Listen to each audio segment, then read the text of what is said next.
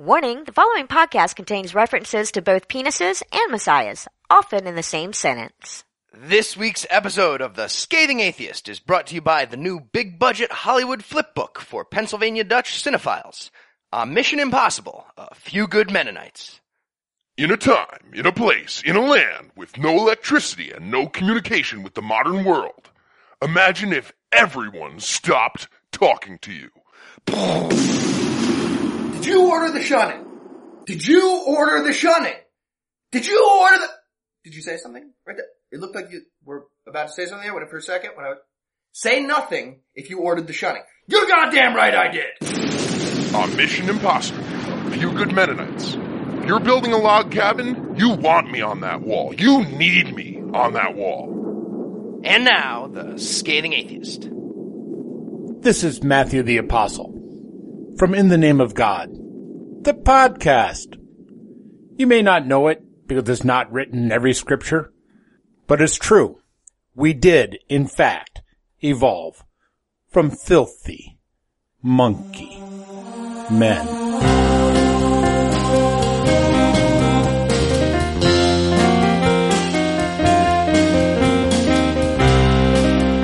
It's Thursday. It's March 5th. And congratulations to Cognitive Dissonance on their Podcast Award nomination. I'm Podcast Award nominated No Illusions. Oh, right. I guess we got one too, which would make me Podcast Award nominated Heath Enright. And from We'd Like to Thank Pod, Valdosta, Georgia, this is the Podcast Award nominated Scathing Atheist. In this week's episode, we'll tell you how you can vote for us in the People's Choice Podcast Awards. We'll tell you why you should vote for us in the People's Choice Podcast Awards. And we'll tell you when you can vote for us in the People's Choice Podcast Awards. And we'll also still make fun of God's dick. But first, the diatribe.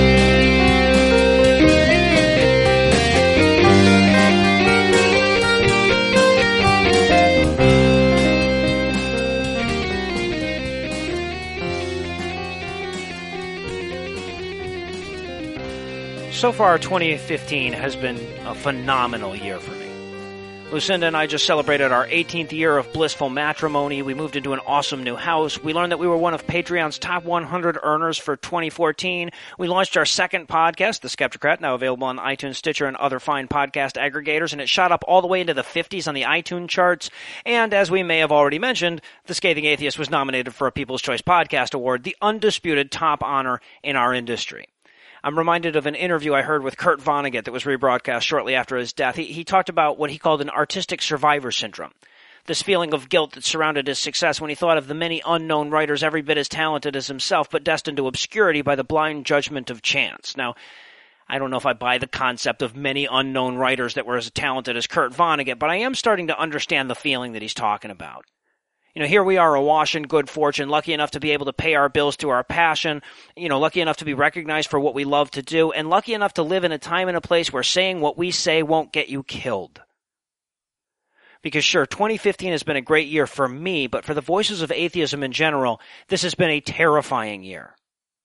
I'm sure I won't be the first to tell you about Avijit Roy, and I'm probably mispronouncing his name. For that, I apologize. But he was the American blogger and atheist that was murdered in Bangladesh last week. He was an engineer and the founder of a popular Bengali-language secular blog. He was a Bangladeshi-born American citizen on his way from a book fair at Dhaka University when he and his wife were attacked with a machete. He was killed, and his wife was seriously injured. She was attacked as well. And as I'm still trying to process this, I hear the latest on Raif Badawi. I'm sure you're following this story as well, but if you aren't, he's the Saudi atheist blogger that was originally sentenced to 1,000 lashes for casting doubt on the Islamic theocracy. And for a while, it looked like the news might be good as the government was making noise about sparing him the hundreds of lashes still remaining on his sentence. And then over this past week, news got decidedly worse as reports suggest he might be facing the death penalty now. There are unconfirmed reports that they might subject him to a second trial, this time for apostasy, before the same judge that sentenced him to the lashes in the first place. And yes, the penalty for apostasy is death. And of course, this all comes on the heels of a deadly shooting in Copenhagen where an artist who drew Muhammad cartoons was the target. And in a year that was barely a week old when a couple of French gunmen mowed down 12 people for the same crime of satirical blasphemy in France. This year is too young for this many martyrs. And of course, I sit here with my survivor syndrome. I sit here in the relative safety of possibly the least dangerous country in the history of Earth to be an atheist in, and I wonder if I'd have the balls to do this if there was a legitimate threat against my life, right? Would I be willing to risk my life for reason? And I hate to admit it, but I don't think I would be. I don't think I'm anywhere near as brave as these people. There's this pervasive feeling in the atheist community that we're winning this war. The numbers domestically and worldwide look good for us, and maybe the increasingly brazen acts of our opponents are just a sign of their desperation. But we can't afford to assume that our victory is inevitable. Religion has dealt with some pretty big threats before and crushed them. And even as our ranks swell, we find ourselves in a world with more blasphemy laws, not fewer. We watch the heart-wrenching videos of religious zealots robbing Iraq of its incredible history and many of its citizens of their heads. The victories of the secular movement in comparison seem too small to celebrate. And even more depressing is the stark realization that we'll never match their passion, and we never want to, right? I mean, there are a few heroes in the atheist movement that might be willing to die for it, but none of us ever will or should be willing to kill for it. Because secularism doesn't allow you to divorce yourself from your humanity the way religion does. We look at them and we see the victims of institutionalized ignorance and unscrupulous prophets. They looked at us and they see the minions of evil incarnate. And of course, this moral meliorism is our weakness, but it's also our weapon, because if we're going to win, it'll be because even the most indoctrinated mind can still sort out that the side doing all the killing is the bad one. There are more of us every day, and the only reason that people like Badawi, Roy, and the Charlie Hebdo cartoonists are targets is because most of us are still hiding in the trenches. And believe me, I am fully aware of the hypocrisy of saying that from behind a pseudonym. I've been aware of that a lot lately. Now, when we started the show, I didn't use a pseudonym out of fear for my life or my safety or the safety of my family. It was actually because I was a very public face for the company I worked for. It was a toy company. There are a lot of fucks in this show. Didn't work out very well. But it's been quite a while since that company fucked me over. I mean, since I parted ways with that company and signed a non-disclosure agreement regarding the conditions of my termination. So I haven't had that excuse for a while. Some of it's just inertia. I've always been Noah, so I can't start being somebody else now. But after reflecting on this latest in a wellspring of attacks on vocal atheists, I also can't stay in the trench. My real name is Aaron Matthew Davies. I was born March 5th of 1976 in Trenton, Michigan, and I am an atheist. I am damn proud to speak against the tyranny of conscripted ignorance, and I am damn proud of the company I stand in. You can still call me Noah, by the way. They're talking about your Jesus. We interrupt this broadcast to bring you a special news bulletin. Joining me for headlines tonight is critically acclaimed podcaster Heath Enright. Heath, if we win the podcast awards, who will you be wearing? It's Vegas, baby. So 2 or 3 hookers with my fancy-ass suit balled up in the corner. Awesome. I'm just glad the answer to that question isn't contingent on someone rubbing the lotion on its skin whenever it's told. In our lead story tonight, in Sunshine State's gay Holocaust referendum news, Huntington Beach, California attorney Matthew McLaughlin has officially filed a proposed ballot initiative with the state attorney general, which means if he's able to get about 365,000 signatures on his petition, voters in California will have a chance to approve the Sodomite Suppression Act. That's what he's calling it, which is actually worse than it sounds if that's possible. The bill would make all forms of LGBT sexual activity illegal and punishable by death. Really? This is not made up. Real Christians are doing this in real reality. Green light on Snopes. Checked it. And even if this was all a hoax, it still says all that stuff in the Bible. You should believe this if you read the Bible. Uh-huh. I wonder if that's the same Huntington Beach attorney named Matthew McLaughlin whose office phone number the California bar lists as 949-285-7902. And I wonder if he takes turkey-related personal injury cases. I don't know. It just said general law. I was hoping he was a divorce attorney. That would have made this really fucking funny. Everybody, maybe give him a call. Check it out. So the Christian reasoning goes like this. Either we kill all the gay people or God kills everyone. Seriously, that's it. That's the reasoning. Here's a few choice excerpts from the aptly named SS Act. Very first sentence, quote, "The abominable crime against nature known as buggery, called also sodomy, is a monstrous evil that Almighty God, giver of freedom and liberty, commands us to suppress on pain of our utter destruction." End quote. Holy shit, he doesn't waste First time, sentence. does he? It's a shame we can't find a historical example of a place with gay people that wasn't destroyed by brimstone to invalidate his premise here. And his very next sentence, quote, seeing that it is better that offenders should die rather than that all of us should be killed by God's just wrath against us, the people of California wisely command that any person who willingly touches another person of the same gender for sexual gratification be put to death by bullets to the head or by any other convenient method. Oh, well, End at quote. least he's So, being inclusive. Yeah, no, bullets first, but if you don't have, yeah. you know. So what if look the around. most convenient method is by making them fuck California attorney Matthew McLaughlin in the ass until they die of dehydration? How far is he willing to go for this? 365,000 signatures. He's pretty dedicated. We might as well test it. All right, a few more quick highlights. Distribution of gay acceptance propaganda would get you up to 10 years in prison and or a fine of, you guessed it, $1 million. Honestly, would not be surprised if you'd said a bazillion. Right. Also, gay people and heterosexual queer lovers can't hold public office. That's in the rules. Georgia don't need no law for that. I mean, we've already had that for years. And also, this rule beats all the other rules, state and federal, and cannot be overturned except by non-gay judges on the California Supreme Court. That's also where are you going to find a non-gay judge on the California Supreme right. Court? They need a quorum. I don't know if they'll be able to get it. And one last thing. Everything you just heard must be prominently posted in every single public school classroom. Mm-hmm. That's in there too. Except the parts about gay men fucking themselves to death in his asshole. That part we just made up. That's not going to be on. Now, just to put everyone at ease a little, even if this got to the ballot and voters agreed to it, the legislation will still never become law in California, nor anywhere else within the jurisdiction of the Constitution and the Supreme Court of the United States. But I'd still say it represents an enormous problem, and that problem is religion. This guy just proposed a new law that would have the state of California murder about 1.5 million citizens. Right. Nobody will ever do that because they don't have a religion. Right. Never happened.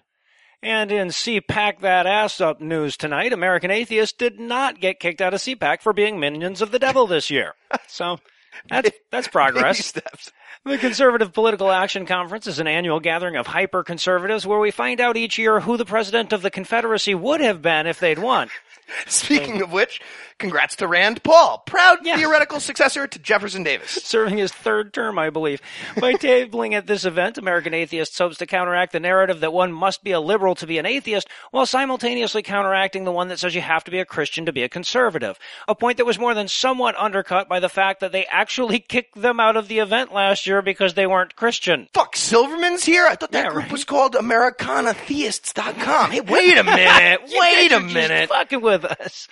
Now, conservative atheist Jamila Bey actually took the stage for a few minutes to remind the audience that there actually are atheists that believe in small government and gun rights and low taxes that might vote for him if they stop saying all that crazy theocratic shit. Bay and American Atheist President David Silverman put on a brave face and talked up how wonderful the reception had been, but it was clear they were measuring it against the expectation of being hit with squirt guns full of holy water all day while avoiding stakes through their hearts. Now, compared to that, it was great, though. I'm sure. And in Christians Hate Gays So Much, I had to combine two headlines news tonight.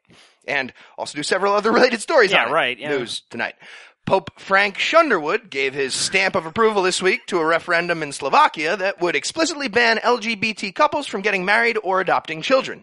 And unless he's got something specific against Slovakian gay people only, that's the official Catholic leader guy's stance on equal rights for maybe 250 million people that would identify as not heterosexual in the world. And this is by far the most liberal leader guy they've ever had. Yeah. Well, but the good news is the referendum failed, so it's nice to see that even in a nation where 2/3 of the people are Roman Catholic, nobody's listening to this asshole. And in domestic gay hate legislation, new shit has come to light in the ongoing legal battle to enforce all the words of the 13th Amendment in Alabama. Earlier this year, State Supreme Court Chief Justice Roy Moore instructed regional probate judges to refuse marriage licenses to gay couples, despite recent rulings by federal judges and also the Supreme Court of the United States, that's the highest one, they said you definitely can't do that. And you have to give out the stupid papers. Fucking deal with it. Well, somehow the Alabama Supreme Court is allowed to triple stamp a double stamp, I guess, and now they're overruling, which means the probate judges now have 5 days to write an essay explaining why they should be allowed to give gay people marriage licenses. What? Seriously. I have no idea. How does that even work if these guys don't use MLA format and at least 3 internal citations. The gays in Alabama get de-peopled again for like the 3rd time since January. Seriously? Right. I'm waiting for Roy Moore to sentence all the gays in Alabama to write sentences on the chalkboard. That or a little car with a lot of clowns in it is the only way this thing is getting more ridiculous than it already is. And from the Halals of Justice file tonight, a former Costco employee and current Muslim is crying discrimination after his supervisor moved him off his cashier position just because he refused to do it. After explaining that his religion didn't allow him to touch the pork products, Gene Camera was reassigned to a job that wouldn't require him to touch pork. Okay. Apparently, under the delusion that they were going to work around his superstition by hiring a full-time infidel to just follow him around and touch the devil meat whenever it came down the conveyor belt, he filed a human rights complaint against the store. Well, if this guy wins any damages from this, here's what that means. Everyone should convert to Orthodox, fundamentalist, whatever, tomorrow and start refusing to do whatever you decide. Right. And then sue your boss when they tell you that's ridiculous. What if the entire staff of your barbecue restaurant shows up Muslim one day? You can't make them touch anything and you can't fire them. But in this particular case, Costco did accommodate him. So right. how is it, where's his human rights being violated? How is that? Well, Camera complained that the store reassigned him to a different department without explaining why, because apparently you told us you couldn't do that other job wasn't self-evident.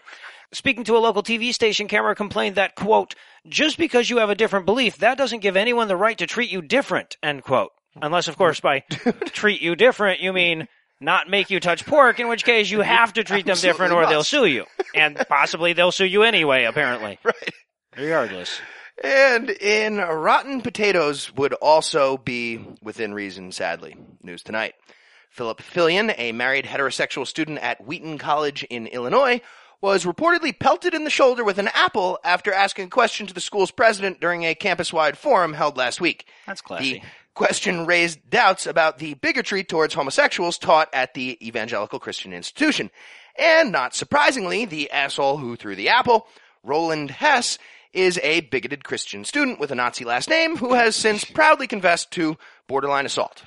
And of course, in his defense, though, when you do that, like if somebody does that in the movies, there's always a food fight afterwards. So he might have just thought he was starting a food fight. Right. So following the innocent. incident, which Fillion describes as occurring without any negative reaction from the crowd whatsoever, Hess refused to apologize and instead posted a note defending his actions on a public campus bulletin board. The following is an excerpt from the letter, which begins with, Dear Enemy. Quote, really? You would be mistaken to think that I threw the apple out of hatred. I have strong aim and could hit a head at 15 meters if I wanted to. No, I threw it purposefully as a warning against insulting the spirit of grace, because truth itself was malign. End quote. First of all, meters? Get the big brain on rolling. But seriously, more importantly, this isn't about one asshole student that capitalizes nouns, measures in meters, and is named Hess. It's about large institutions teaching people a permanent mindset that's destructive to society. Clearly. If your school's brochure requires clever phrasing just to avoid being hate group listed by the SPLC, probably shouldn't be any federal grants and loans funding that school. Oh, God, you would hope not. And honestly, the dude, Fillion, who got chucked with the fruit, he's an organ performance major. How straight can a school possibly be if that's an option for major? I mean, come on, think about it. And in R2-deist news tonight, the field of artificial intelligence is poised to take a giant leap forward now that theology is finally chiming in with their contribution. While many respected minds in the field have expressed unease at the possible ramifications of true AI, those minds clearly weren't considering Christian AI, to which Florida Reverend Christopher Bennick says, why not?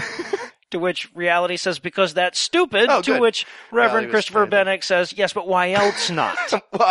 Because that's not what Da Vinci Code means. That's nothing. You're just also because you can't program a computer to make decisions based on source material that has thousands of internal contradictions. If humans were logical like computers, religious people would just be standing still with a big hourglass icon over their face, like forever. So maybe it's not the worst idea. I don't know. No, the Bible, the electric monk couldn't handle that. I love anyone who got that joke, by the way. Responding to an open letter from Professor Stephen Hawking last month, Bennick explained that the key to forestalling our robotic overlords will be ensuring that our technological capabilities don't outpace our evangelical ones. After all, what better way to keep AI from enslaving humanity than by programming a book into them that explicitly endorses enslaving humans? And catastrophic apocalypse. Yeah, everyone dies. Right. Now, Bennick's concerns about Christianizing robots have met with some resistance from cutting-edge computer scientists who point out that they're not trying to create artificial stupidity, but neither that or the fact that there is no God will dissuade him. In an open letter to pretty much nobody, Bennick responded to Hawking's concern by pointing out that, quote, Hawking is ignoring the vast number of the world's human beings that consider themselves to be spiritual beings and how that has positively affected the world, end quote. And to Bennick's credit, he's right. Yeah. Hawking was and is definitely ignoring that. And while Heath and I whip up a quick treatment for the Evangelator for Michael Bay and Kirk Cameron, we'll toss things over to the lovely Lucinda Illusions. A man wrote the Bible. A whore is what she was. If it's a legitimate rape, it makes you a slut, right? Cooking can be fun. Hey, I'm proud of a man. This week in misogyny. Well, it's taken me 37 episodes, but I can finally do a full 3 minutes of good news on the misogyny front this week. That's right, there'll be no government-mandated forced birthing this week, no lashes for getting raped without a license, no judicially sanctioned bodily autonomy surrendered to anyone's employer, no vaginal esophagus cameras, no bunny punching. I finally managed to scrape together 3 on-topic stories with happy endings for you in the same week. We'll start in the place you least expect me to start with the good news version of This Week in Misogyny. Saudi Arabia. You'll recall the story of Maysa I already messed up her name one time during this segment, and her friend who were being held for driving and accessory to driving, respectively. Well, after a brief 2-month stint in one of Saudi Arabia's many lovely prisons, the two were finally released last Friday. And we've talked about Saudi Arabia's driving ban plenty of times on this segment. But I think it's worth pointing out that according to the official story, the two weren't actually being held for the driving so much as the tweeting about it. So in an effort to make the miscarriage of justice more palatable, they're trying to emphasize that it's less about women driving and more about women speaking. And from speaking to fucking, we'll move to South Korea, where a long-standing ban on adultery was recently lifted. Not sure how long it was standing, but if it was more than 4 hours, they're supposed to contact a physician. Anyway, the law was in place since 1953, possibly to discourage fucking American GIs, but probably not. But as of a week ago today, a South Korean constitutional court abolished the 2-year prison term that adultery could net you. Obviously, this had far-reaching implications for the more than 5,000 people who have been charged with adultery just since 2008. But it also had some economic implications. Within days of the announcement, the nation's largest condom manufacturer saw its stock price surge by 15%. And get bigger around, too. And yes, we're doing good news this week, but that doesn't mean that it won't also be horrifying news. Because sometimes the fact that something was ever proposed in the first place overshadows the elation of eventually deciding not to do it. And for a prime example of that, we'll hop over to Indonesia, where the government has finally changed its mind on the despicable, pseudoscientific, dehumanizing, invasive, disgusting practice of virginity testing schoolgirls to make sure they're not prostitutes. The proposal would have required female students to pass a virginity test before being allowed to graduate high school. And I guess the fact that there's no such thing as a virginity test wasn't quite enough to dissuade them, nor was the international outcry against their backward-ass country when it came to light that they were subjecting female police recruits to the same appalling practice.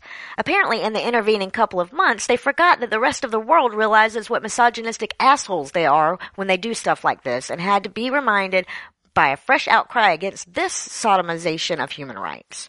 So yeah, I'm guessing it'll be a while before I can find 3 good news stories out of places like Indonesia, Korea, and Saudi Arabia, but it was fun while it lasted. Just try not to think about how depressing it is that these are the least depressing women's rights stories I've found in almost a year of doing this, or it'll defeat the purpose. And until next time, I'll hand things back over to Noah and Heath. Thank you, Lucinda.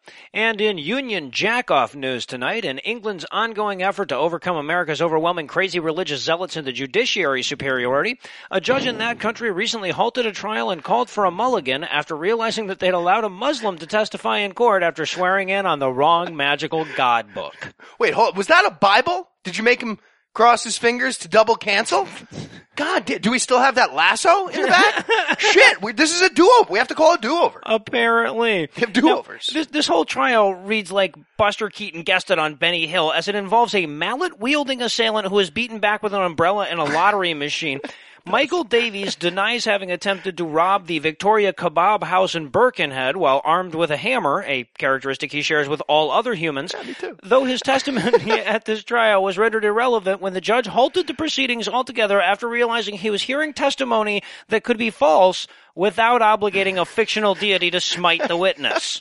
So, what happens? Does every atheist witness lead to a mistrial over there? What do they do? Apparently. We just wave our hands around above our heads, touch nothing the whole time?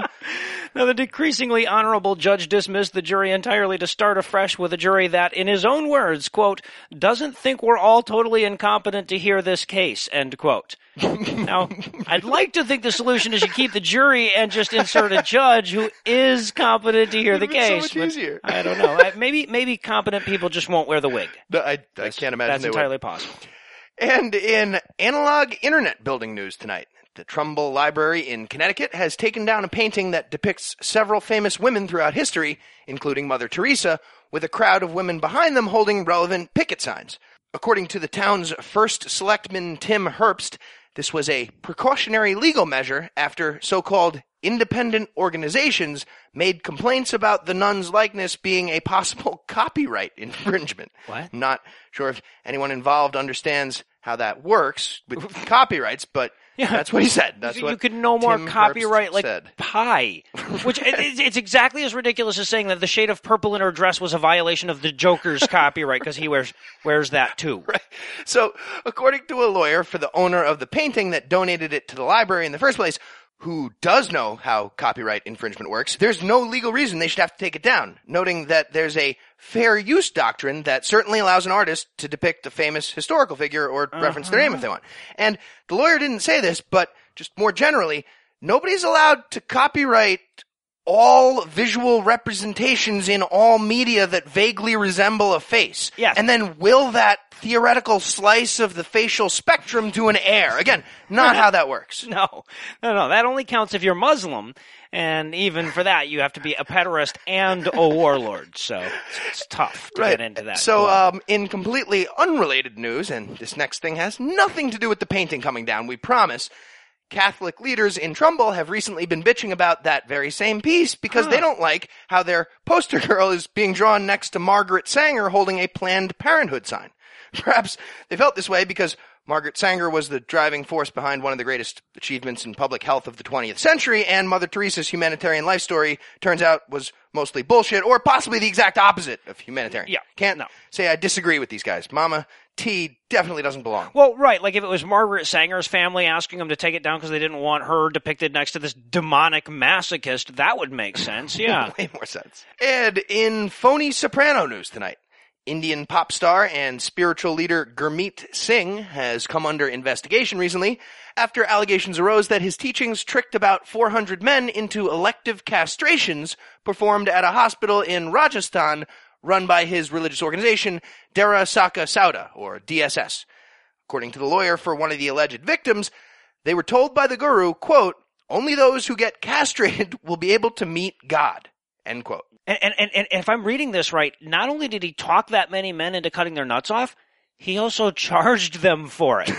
So he already had some serious balls before he collected those 800. I'm just saying, I don't know what he needed those extra ones for, but he had some balls. So for everyone to understand how this guy might have been able to dupe 400 men into getting neutered, I think you need to picture him. So based on the two photos I've seen, you'll want to imagine, picture what it might look like if Samoan Cheech Marin lived in a cave for a year with nothing but jars of peanut butter, his WWE-themed Aladdin outfit, and a bedazzler to add rhinestones.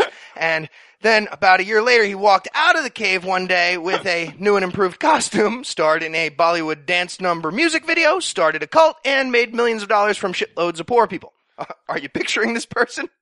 Okay, good. So now add more arm hair, and tell me you honestly wouldn't get the chop if he asked you nicely. Seriously, go look up picture of this guy and tell me that's not a hypnotically beautiful man. And because I feel like we're in danger of not making this guy seem like enough of a narcissistic psychopath, I want to offer you his self-styled social media description. He calls himself a, quote, spiritual saint / philanthropist / versatile singer / all-rounder sports person / film director / art director / music director / script writer / lyricist / autobiographer / DOP. And yes, What? you heard that right. He listed autobiographer as one of his job titles. So, if there's any truth to all this, it's pretty depressing. But regardless of who ends up being determined, legally at fault here, I have very little sympathy for anyone involved on either side of this case. If you trick people into cutting their balls off, yeah, you're a sociopath and you should probably go to jail. But if you get tricked into cutting your balls off by a sociopath, maybe you're not supposed to reproduce. I'm just saying. Right. Possibly. And then, unlike the victims in this story, our headline segment still has more to come. But first, an important word about a little boy who dreamed of winning a podcast award. Before we begin today, I'd like to take a minute to thank everybody who made this moment possible. All them software engineers, all them internet providers, all the computer scientists, Al Gore, and all the hard-working podcasters that paved the way for a scrappy little podcast like ours to make it all the way to the People's Choice Podcast Award nominations. What's more, we'd like to thank the great state of Georgia, the great nation of America, the great planet of Earth, and the great supercluster of Virgo for hosting this rally. We'd also like to thank our ancestors for not dying before reaching viable reproductive age, as well as the hippopotami and saber-toothed cats that chose slower, weaker members of the tribe. But most of all, of course, we want to thank you, our loyal and wonderful listeners, without whom we never could have made it this far. But there's further yet to come. Now, we've been nominated for a podcast award in our very first year of eligibility, and yes, that's something that we're very proud of. But that's not the end. That's only the beginning. That's right. It's time to roll up our sleeves, put our noses to the grindstones, put in some elbow grease, add an additional euphemism for hard work, and earn your vote. That's right. We may have won the battle, but we haven't yet won the war. That's also right. But we've never been one to back down from a challenge because there's 3 of us. So at worst, we would be 3 to back down from a challenge, but we're not that either. That continues to be right. Of course, if it was up to me, we'd win all 22 podcast awards this year, but it ain't up to me. It's up to you. And we understand that you've got a lot of great choices in the religious and inspirational category for your podcast award vote. We're nominated alongside 2 other great atheist podcasts and a bunch of shitty Christian ones, too. And sure, you could vote for friend of the show David from My Book of Mormon podcast, but if he wins, most people will think Mormons won and atheists lost. That's right, and sure, by all accounts, Seth from The Thinking Atheist is a spectacularly nice fella that probably deserves this award more than us, but when you meet somebody that's selfless and humble, you have to wonder what he's hiding. And sure, the rumors that our esteemed opponents both take voice-enhancing substances is unsubstantiated, but that doesn't mean it isn't true. Maybe I met a guy who saw Seth Andrews kick a puppy once, or maybe I didn't. I don't know. No way to know for sure. But of course, when you vote for the Scathing Atheist, you're not just voting for us, you're voting for yourself as a podcast listener. You're telling the podcasting world that you want excellence. You want a consistent show that comes out on time every week, regardless of holidays, having to move 2 times, my wife being in the hospital, or that rash flaring up again. You're telling the podcasting world that you want properly compressed sound files. You want engaging and entertaining guests. You want erudite dick jokes and amazing southern accents that are perfect like mine. But most of all, you're telling them fuck Joe Osteen and all those Mormon podcasts. A vote for the Scathing Atheist is a vote for progress. A vote for excellence. A vote for jokes about stigmata improving a hand job. And if elected your religious inspirational People's Choice Podcast Award winners, we'll go to work for you right away. We'll lower carbon emissions. We'll eliminate unemployment. We'll lower taxes. We'll raise spending. We'll balance the budget. We'll make Jon Stewart keep doing The Daily Show.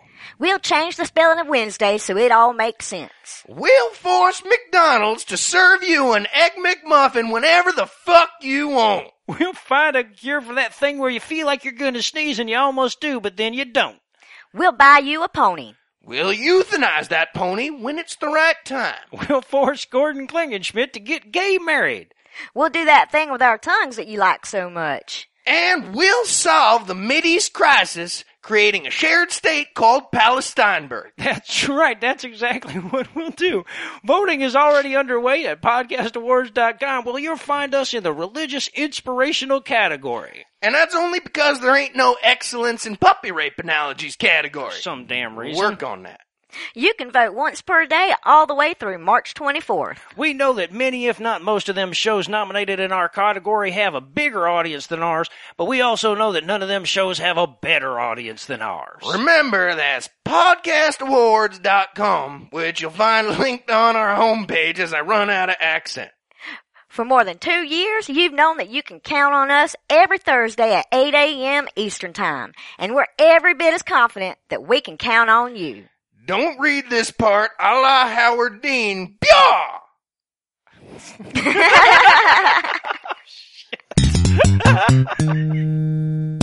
Thank you, us.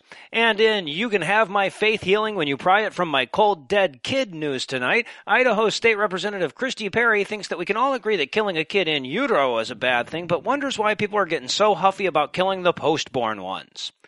In support of parents who choose faith healing, read criminal neglect, over traditional medicine, she said, quote, "If I want to let my child be with God, why is that wrong?"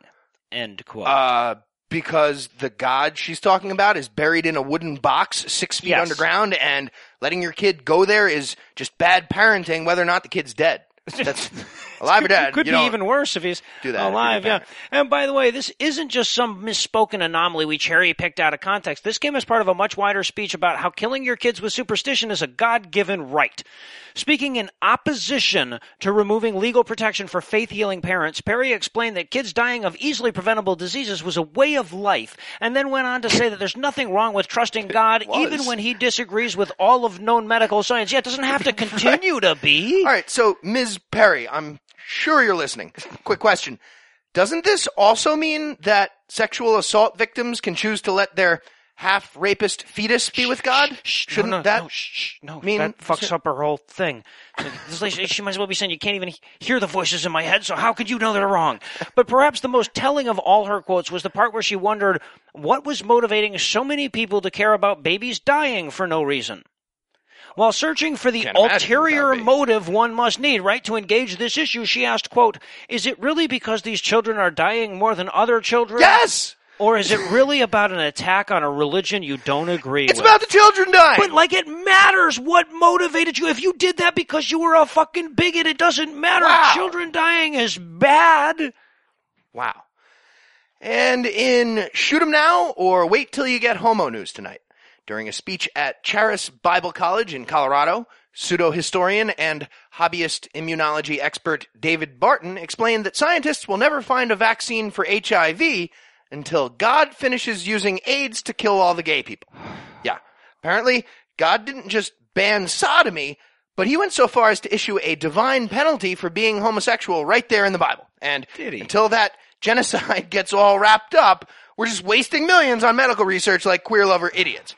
But if devout Christians like him were in charge, we could just let that godly AIDS-fueled extinction process run its course without interferon. I have to say, there are a lot of killing gay people Christian stories this week, like more than usual. How depressing is it that there's a more than usual? Yeah, I've got to repeat my same jokes now. If only we could find a straight person with AIDS to invalidate his premise here. That would do it. Now, in support of his theory, Barton recited the following passage from Romans 1, clearly confusing deadly disease and sore rectum. Quote, "Men did shameful things with other men, and as a result of this, they suffered within themselves the penalty they deserved." End quote. So, again, I'm not hearing AIDS there. Sounds to me like God was throwing some Jew guilt, or at worst, we're talking about some embarrassing Santorum leaks as warning, but certainly not AIDS.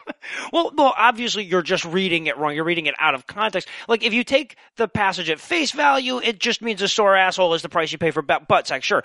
But if you look closer, I chose not to. You'll realize that if you rearrange the letters in "men did shameful things with other men," it spells out, "You men with the dong in themself, he Mr. AIDS." So Letter U, by the way. I think that's pretty clear. And by the way, please somebody check up on me. Otherwise, I figured that out for nothing at all. And in Khmer Splooge news tonight, Cambodian officials are sick and fucking tired of naked hippies at their World Heritage Site. The beautiful and sprawling Angkor Archaeological Park is the nation's largest tourist draw, was once one of the world's largest cities, and is almost certainly the only thing about Cambodia that isn't horrible.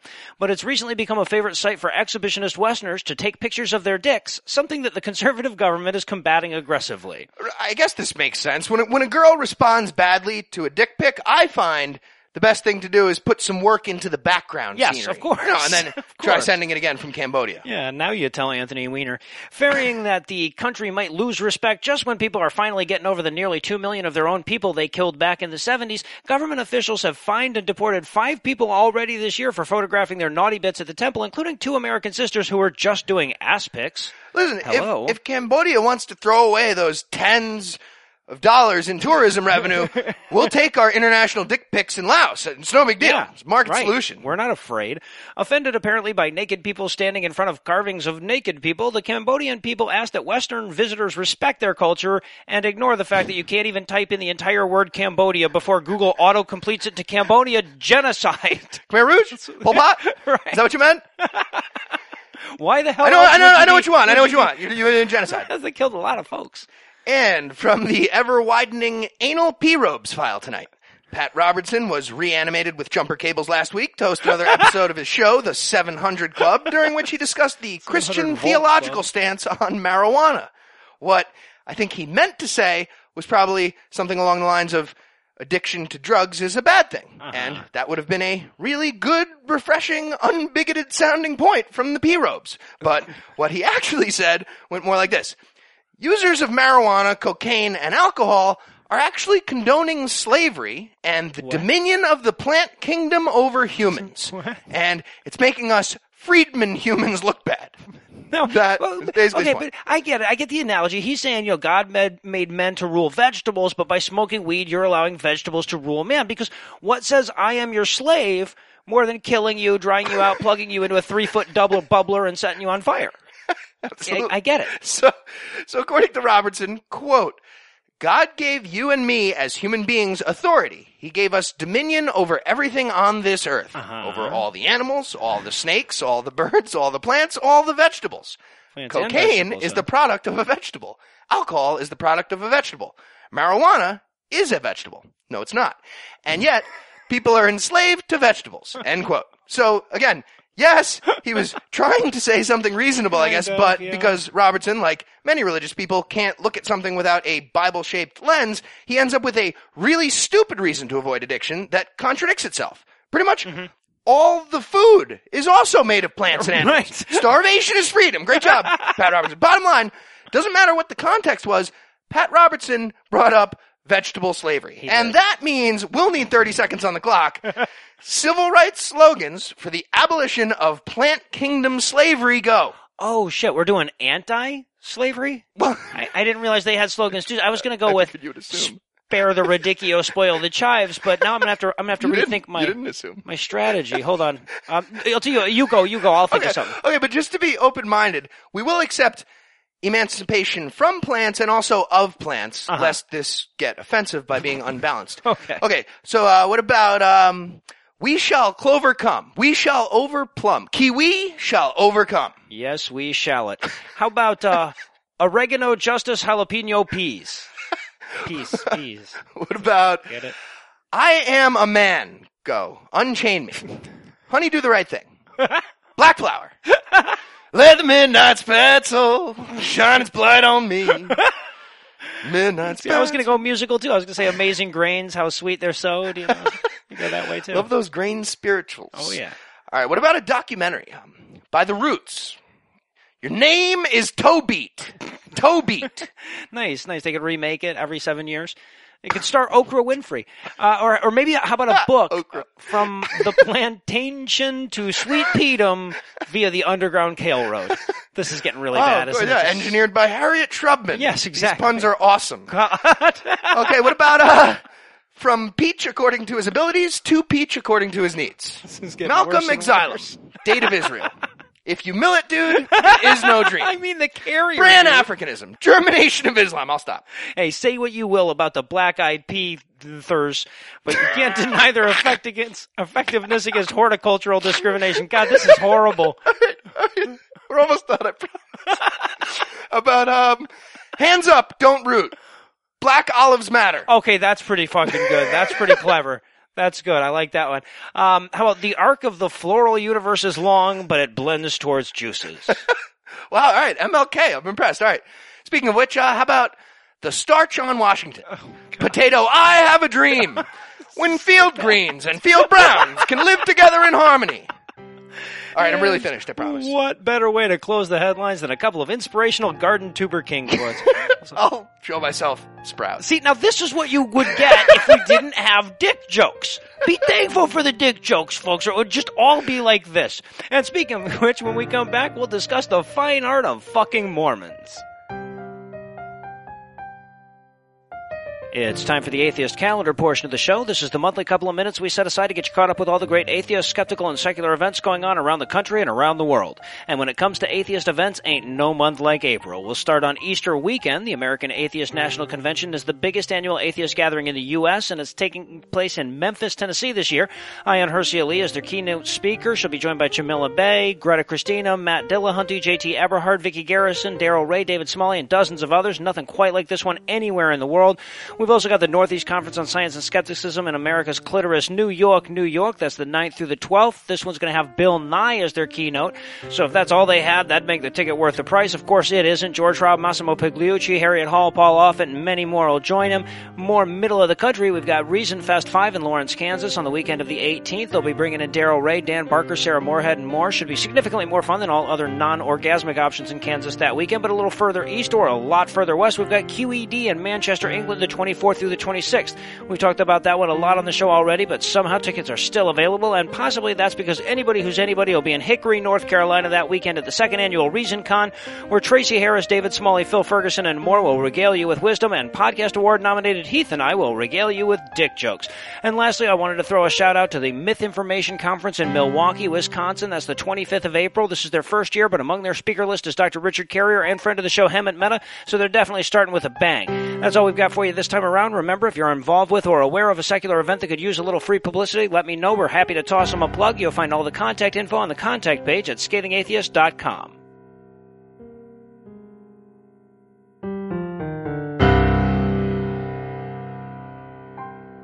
From time to time on this show, we like to set aside a few minutes to discuss some of the common apologetics used in defense of theism.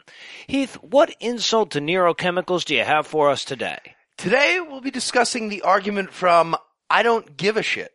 Is that the formal name of the argument? Sure, yeah. Why wouldn't that be the formal name of the argument? Because the names of apologetics don't usually have shit in them. Oh, they should.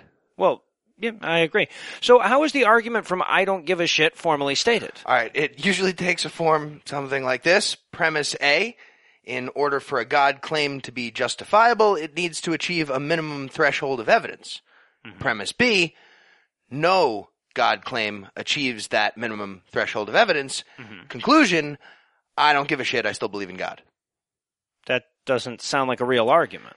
Have you never argued with a Christian before? Oh, no, I mean, I'm not saying that they don't say that, but not giving a shit isn't an argument so much as the abdication of an argument. Au contraire. If this was used to end the argument, it might be an abdication, but the argument from I don't give a shit gets used on both offense and defense. How so?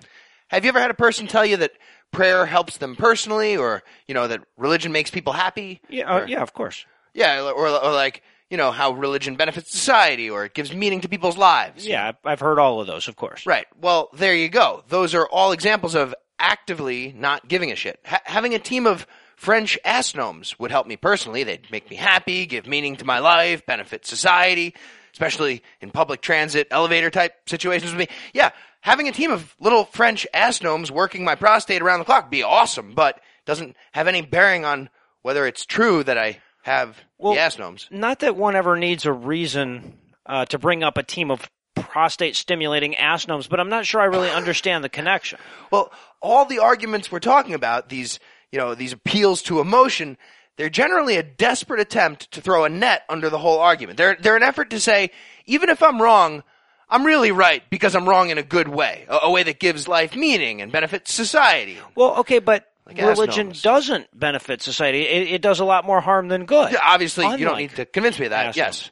Well, no, I mean, but in terms of the apologetics. So, like, if they say that religion benefits society, I can just point out that it doesn't. But you underestimate the power of the argument from not giving a shit there.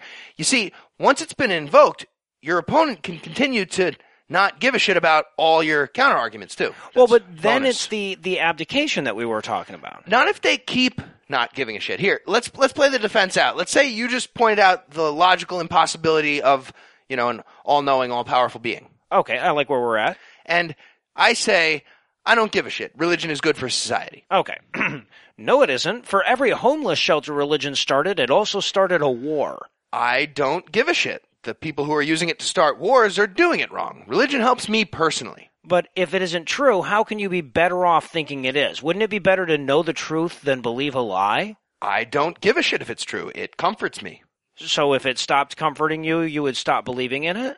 The land between the Tigris and the Euphrates. That has nothing to do with my question. I don't give a shit.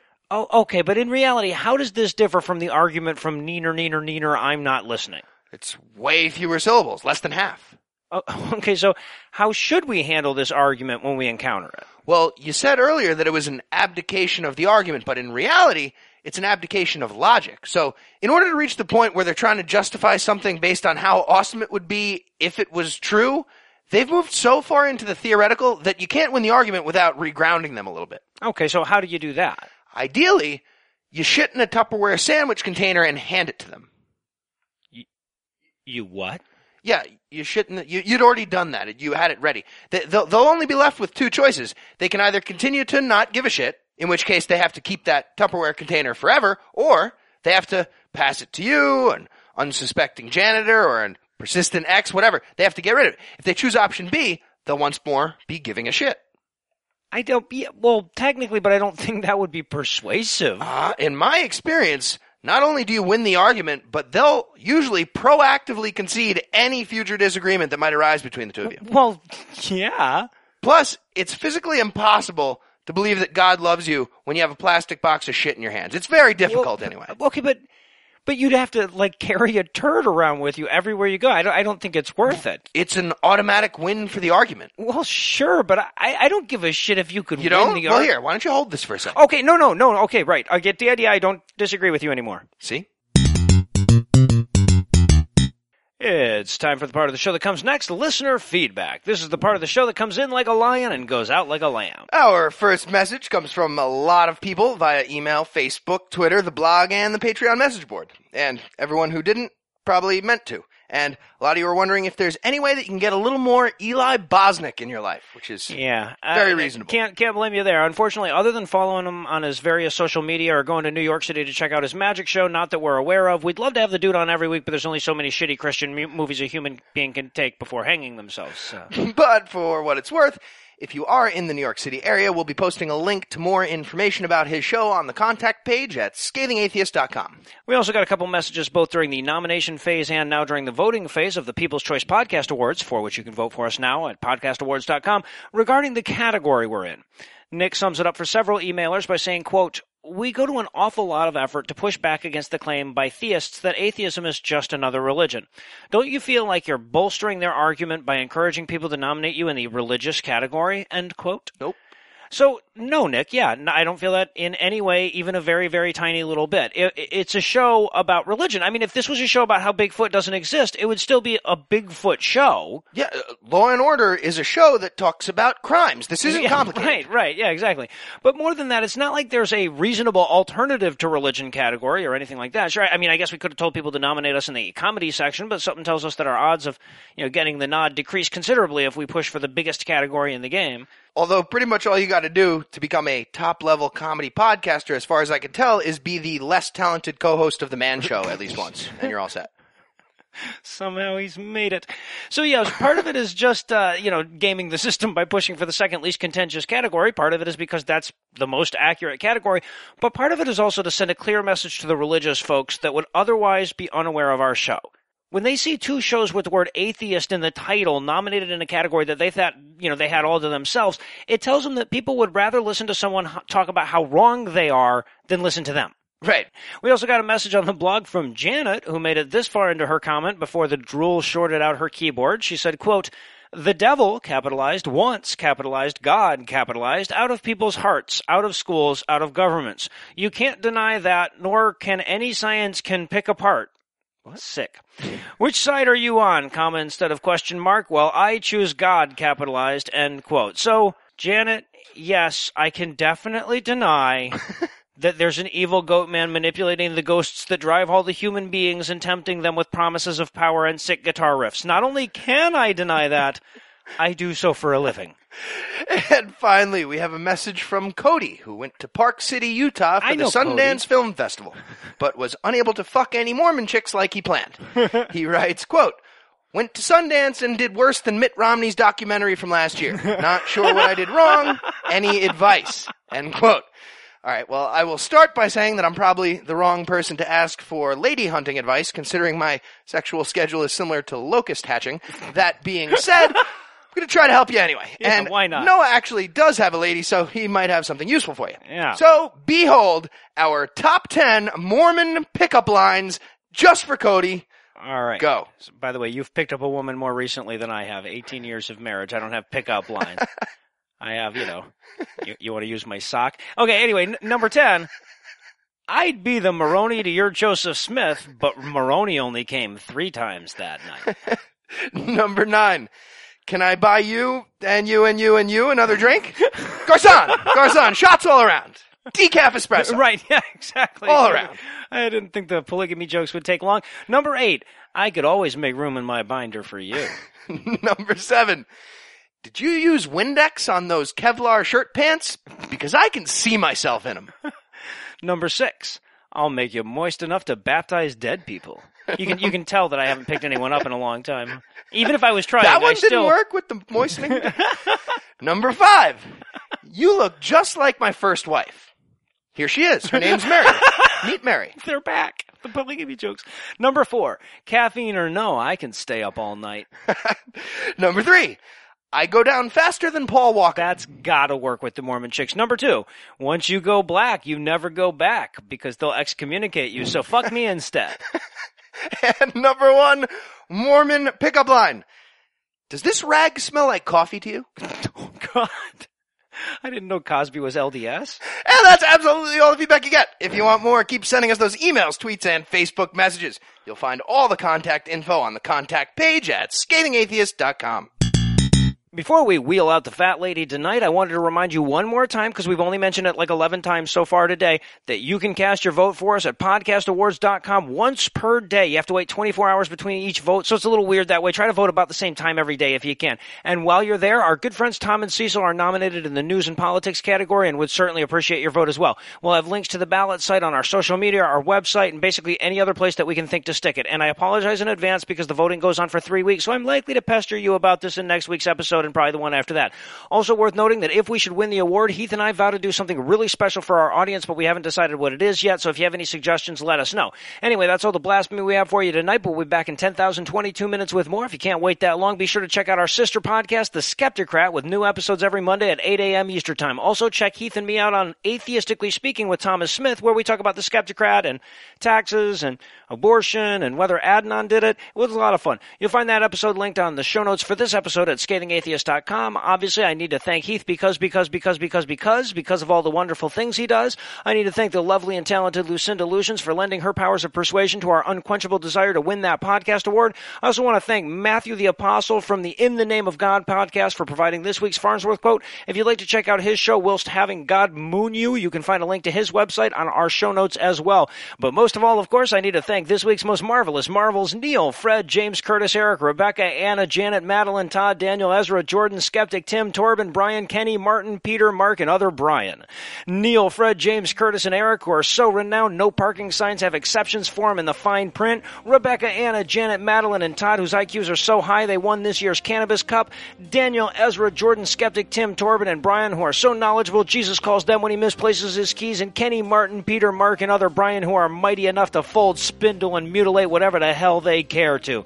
Together, these 21 plenty fun cognoscenti won our eternal gratitude this week by giving us money. Not everybody has the audacity, bravery, courage, determination, endurance, fortitude, gallantry, heroism, intelligence, and so on through Z that it takes to give us money. But if you think you deserve to have your ass kissed alphabetically on a podcast, you can make a per-episode donation at patreon.com/scathingatheist, or you can make a one-time donation by clicking the donate button on the right side of our homepage at scathingatheist.com. And if you'd like to help, but you're saving every penny to buy back the family farm, you can also help a ton by leaving us a 5-star review on iTunes, Stitcher, or your podcast rating vehicle of choice. Also, follow us on Twitter and shit. If you have questions, comments, or death threats, you'll find all the contact info on the contact page at scathingatheist.com. All the music used in this episode was written and performed by yours truly, and yes, I did have my permission. Now go to podcastawards.com and vote for us daily. Thank you.